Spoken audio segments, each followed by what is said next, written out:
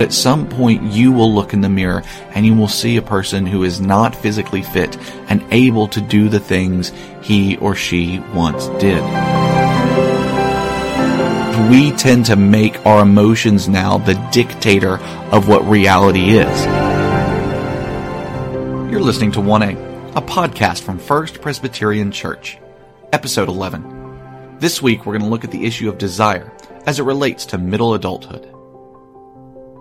I'm Josh Squires, the Minister of Counseling and Congregational Care here at First Pres. Welcome to the 1A, a podcast designed to look at how to apply biblical principles in our day-to-day lives. If this is your first time listening, then thanks for coming. We hope this ministry is a blessing to you and those around you. For more information, you can check us out at our website, which is firstprescolumbia.org/1A. That's firstprescolumbia.org/1A. You can find all our episodes there, as well as links on how to subscribe. If this is a ministry that you enjoy, then we appreciate it if you would subscribe using the application of your choice and leave us some comments. As we increase the number of reviews and comments, it becomes easier for others to find our podcast. Today I'll be discussing the caution of using the phrase middle adulthood, whether desires change in that phase of life, and the validity of the midlife crisis. Our first series is coming to a conclusion soon. I would like to wrap up with a feedback episode. So if you have any questions for me or Dr. Thomas, we'd love to hear from you. You can call, text, tweet, or email your comments, questions, or concerns. For all of our contact information, check the website. Now, on to our discussion. This week we're talking about middle adulthood, and appropriately, everyone who I thought might be able to speak to the topic of middle adulthood was too busy. So you've just got me. The first question that comes to mind for me when we talk about middle adulthood is actually the term itself, middle adulthood. It's only recently that we've begun to talk in terms of young adult, middle adult, late adult. And so I wonder if that terminology is even helpful. Well, like most things, I think it probably has some pros and cons. I think when we talk about young adulthood or middle adulthood, it's helpful to think that there are seasons of life. And then each one of these seasons, there are pros and there are cons. There may be intense challenges that you have now that you won't have to worry about, at least not quite as much, in later seasons. And that each season has certain rewards of parenting and rewards of intimacy with relationships. It helps give us perspective, and we can take the long view on things, so we don't get quite so sucked down into the individual moment by moment and get discouraged when we find ourselves struggling in the same way today that we did yesterday, and maybe even in the same way that we will tomorrow. At the same time, I think that there is something almost detrimental about trying to break up adulthood into this young, middle, and late adulthood. Now, don't get me wrong. I'm not saying that we should reject just the nomenclature of it. I think we can use that nomenclature just fine. But I think we just want to be careful about what all is being imported when we hear it in the first place. It seems like this is part of the further adolescentification of American culture. And let me explain that for a moment. If you've noticed, more and more what culture wants is it wants our young kids to become adolescents more quickly. So now you get this area of tweens, and it wants our older kids and even our adults to stay adolescents longer. Adolescence is this weird phase where we are highly driven by our emotions, where we can find ourselves incredibly joyous, incredibly satisfied, and in the following hour find ourselves almost utterly destroyed. And in a culture that more and more is casting its lot with its emotions rather than any sort of logic. And I don't mean to say that pejoratively. It's just we tend to make our emotions now the dictator of what reality is, rather than allowing our emotions to inform us, just be one component that tells us what reality might be. It wants us to push away from the responsibility that adulthood should come with. And that's really the place that I have my concerns. We really should be those, and middle adulthood is usually defined by people who have children somewhere in around their adolescence. So usually around 40 to 45 for the parents, but it doesn't matter so much their age as the age of their children. By that point, we should be those who are leading. We should be those who are mature, who can sacrifice for the other, who can look at other people and notice who's in trouble and be willing to give up of our time, our talents, our money in order that we might bear somebody else up. And so importing this language, I think, actually tries to get people to be less mature than they should be. So that's my concern with using the term middle adulthood. Though the concern itself does not rise to the level that I think we should stop using the term. Again, I just think that we need to be discerning when we use the term about what it can be doing, even subconsciously.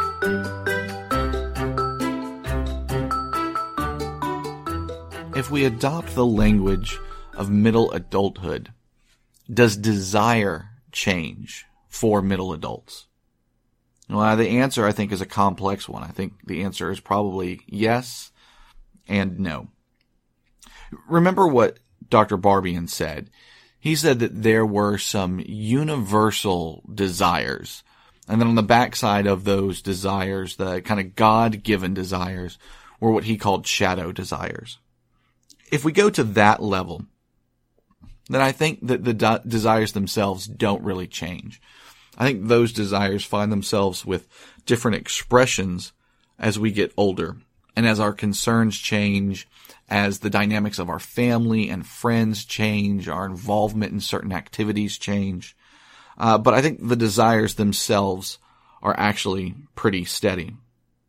And yet I do think that there is enough change, maybe even in just the quantity, maybe not the quality, that is the desires themselves change, but how much desire you feel on these things, that if you looked back, you would be able to say, I feel different in this area when I'm 45 than I did when I was 22 as a young adult, or when I was 15, when I was a child. So I think there is some difference. Now, what do those differences tend to be? Well, in the first place, those who are in middle adulthood tend to have more solid identities. What I mean by that is that they tend to know who they are, the gifts that they've been given, the sort of things that they like and don't like, the things that they're good at and not good at, and they seem to have more of a rested identity in those things. So they don't tend to look for approval quite as much, and they tend to have more of a take me as I come sort of attitude. Now that could be done sinfully for sure, but being able to say, you know what, I've not been given teaching gifts, but I've been given administrative gifts. So deploy me for the kingdom in a way that I can use my administrative gifts. That is a good thing. However, what's key there is finding what your rested identity has been in. Rested identity is that place where you tend to find your most innate value. So if your rested identity is in your looks, for instance, then as you reach middle adulthood and you find it more difficult for your body to recover physically, your identity may come under attack and you may actually feel yourself beginning to get more anxious, more stressed, more sad, more scared. Whereas if you've been pushing yourself to find your identity, your value in Christ, that you are one of His, that He loved you so much that He was willing to lay down His life for you, and knew you from the beginning of time and knew you would be one of His. If that truth has been something you've been massaging into your heart, then what you find yourself is, instead of increasing that sadness and that fear, you actually get an increase of resilience, of joy, and of peace. This does bring up the question of the midlife crisis. The midlife crisis has become kind of ubiquitous, especially in modern life. At least the fact that it exists We see it in movies and we see it in TV shows. We hear it sung about. And the question is the midlife crisis a real event? Or is it something made up? Again, I think there's a complex answer here. I think there's elements of truth, and then I think that there are elements of untruth as well. So let's begin with some of the elements of truth about this idea of a midlife crisis. Men especially seem to have a harder time as they see their physical vitality decrease. So watching their bodies begin to lose some of that energy, that youthfulness, that vitality and strength there are studies that show it does seem to impact men more than it impacts women. Men tend to go through kind of a down period somewhere here in mid 40s through mid 50s as they wrestle with that. Now there are ways to fight back, of course. There are things that you can do with diet and exercise, things that are hugely beneficial for you, that can try and get your body to maintain some of that vitality that you had as a youth. However, it takes a lot of intentionality to keep that there. And a lot of times, the reason people are engaged in that activity is because they're so scared of their mortality, they want to cling and hold on to any sign of vitality and youth that they can. If that becomes the aim, if the aim is not, hey, I just want to be healthy, I want to be one who can be physically vigorous and not be sore for 5 days, then youth and vitality have become your rested identity, and there's no way that won't ultimately and finally betray you. It may take until you're 65, 75, 85, I don't know, but at some point you will look in the mirror and you will see a person who is not physically fit and able to do the things he or she once did. So for men specifically, it's important that as they reach this kind of middle adulthood, midlife, that they become more and more those who take their identity not in what they do, but in who they are as people of Jesus Christ.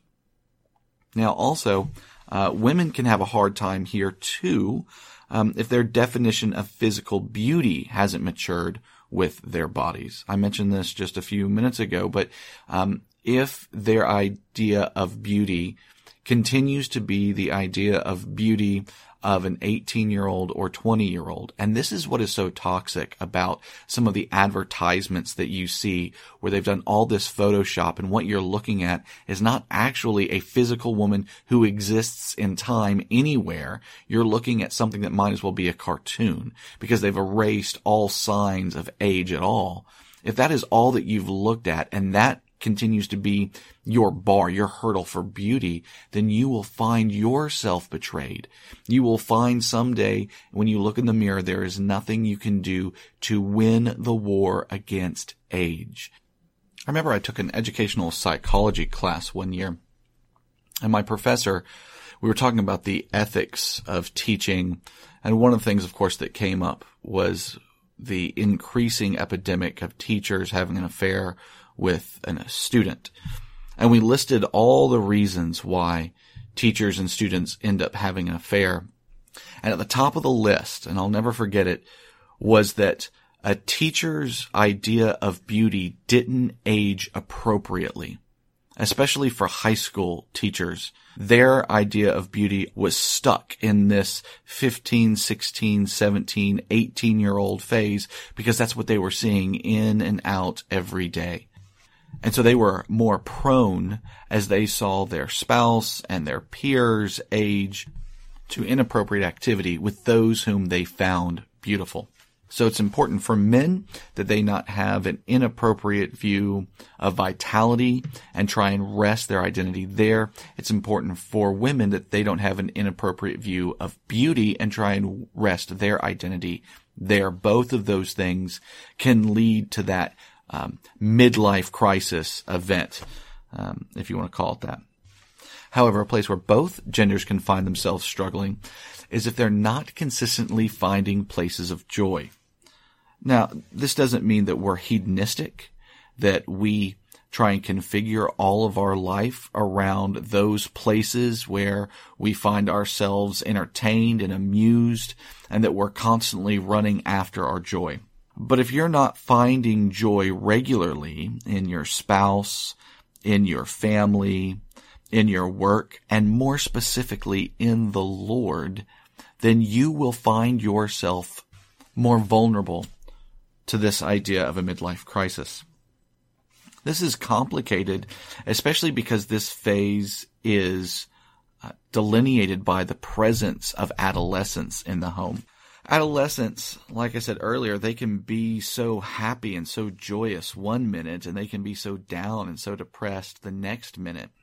Being around them and seeing them as they go through those sort of infatuation highs, those joys that they have, it can remind us of what it is that we used to have. And if we find ourselves in the middle of life that feels like drudgery, while they are exploring and adventuring and having these overwhelming highs, it can really hit a place for us where we feel a deficit.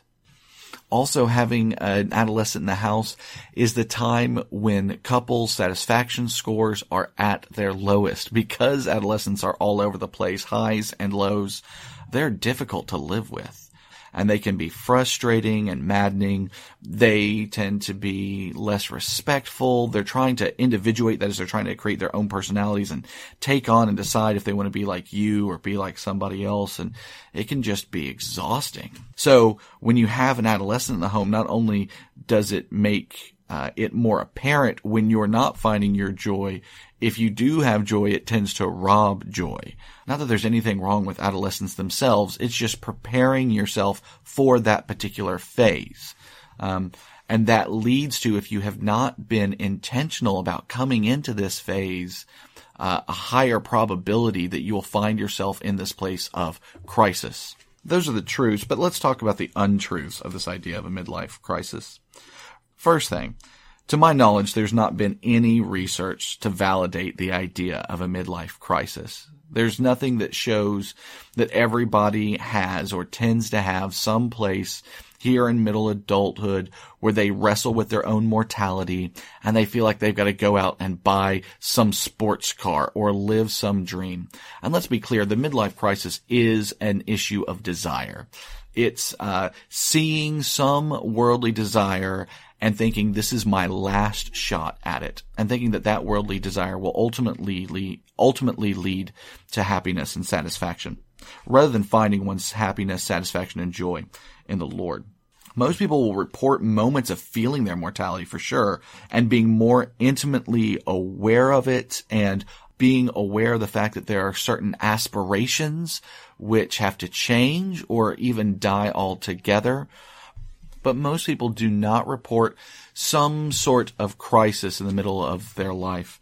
Instead, it tends to be something, like most things in our lives, that slowly builds. Also, marriage failure rates and infidelity rates don't drastically change during this period of life, at least not for healthy couples. Couples that would describe themselves as being in a relationship where they feel loved and where they love their spouse. Actually, if the marriage has really just been about Jesus, serving one another and displaying Jesus to one another, this period is a period where intimacy grows and satisfaction grows. As you see all the things that happen, all the worries that come along with having an adolescent child, and you see them vacillate back and forth, it may remind you of what you had at one point early in your relationship and you want to get back there. Great. Go on a date with your spouse. Remember what it was like to be in love. But largely you're reminded of how great it is to have somebody who's gotten through that with you. They've seen the worst part of you. They can handle this crazy creature that has somehow become more obsessed with music than they do about being a part of our family. And they can bear that burden with you and do it well. If we are ministering to one another and not just ourselves, midlife becomes not a crisis, but an opportunity for growth and grace in our Lord and Savior, Jesus Christ. We find ourselves more secure, more resilient, more joyous, and more peaceful.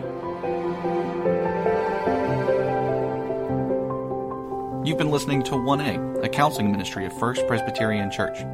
We encourage you to listen to all of our episodes, which you can find on our webpage, which is firstprescolumbia.org/1A. You can also check us out on all your favorite podcast applications, such as iTunes, SoundCloud, or Stitcher. If you like what you've heard, then subscribe. Also, don't forget to tell your friends and family about us as well. If you have comments, questions, or an issue that you'd like us to wrestle with, contact us. You can contact us via email at 1a@firstprescolumbia.org. That's 1a@firstprescolumbia.org. Or on Twitter at 1A Podcast. That's at 1A Podcast. Or you can call us by phone, 803-281-1795. That's 803-281-1795. We look forward to seeing you next week and hope that this material has helped you to live out the gospel for each other and for the kingdom. Until then, God bless.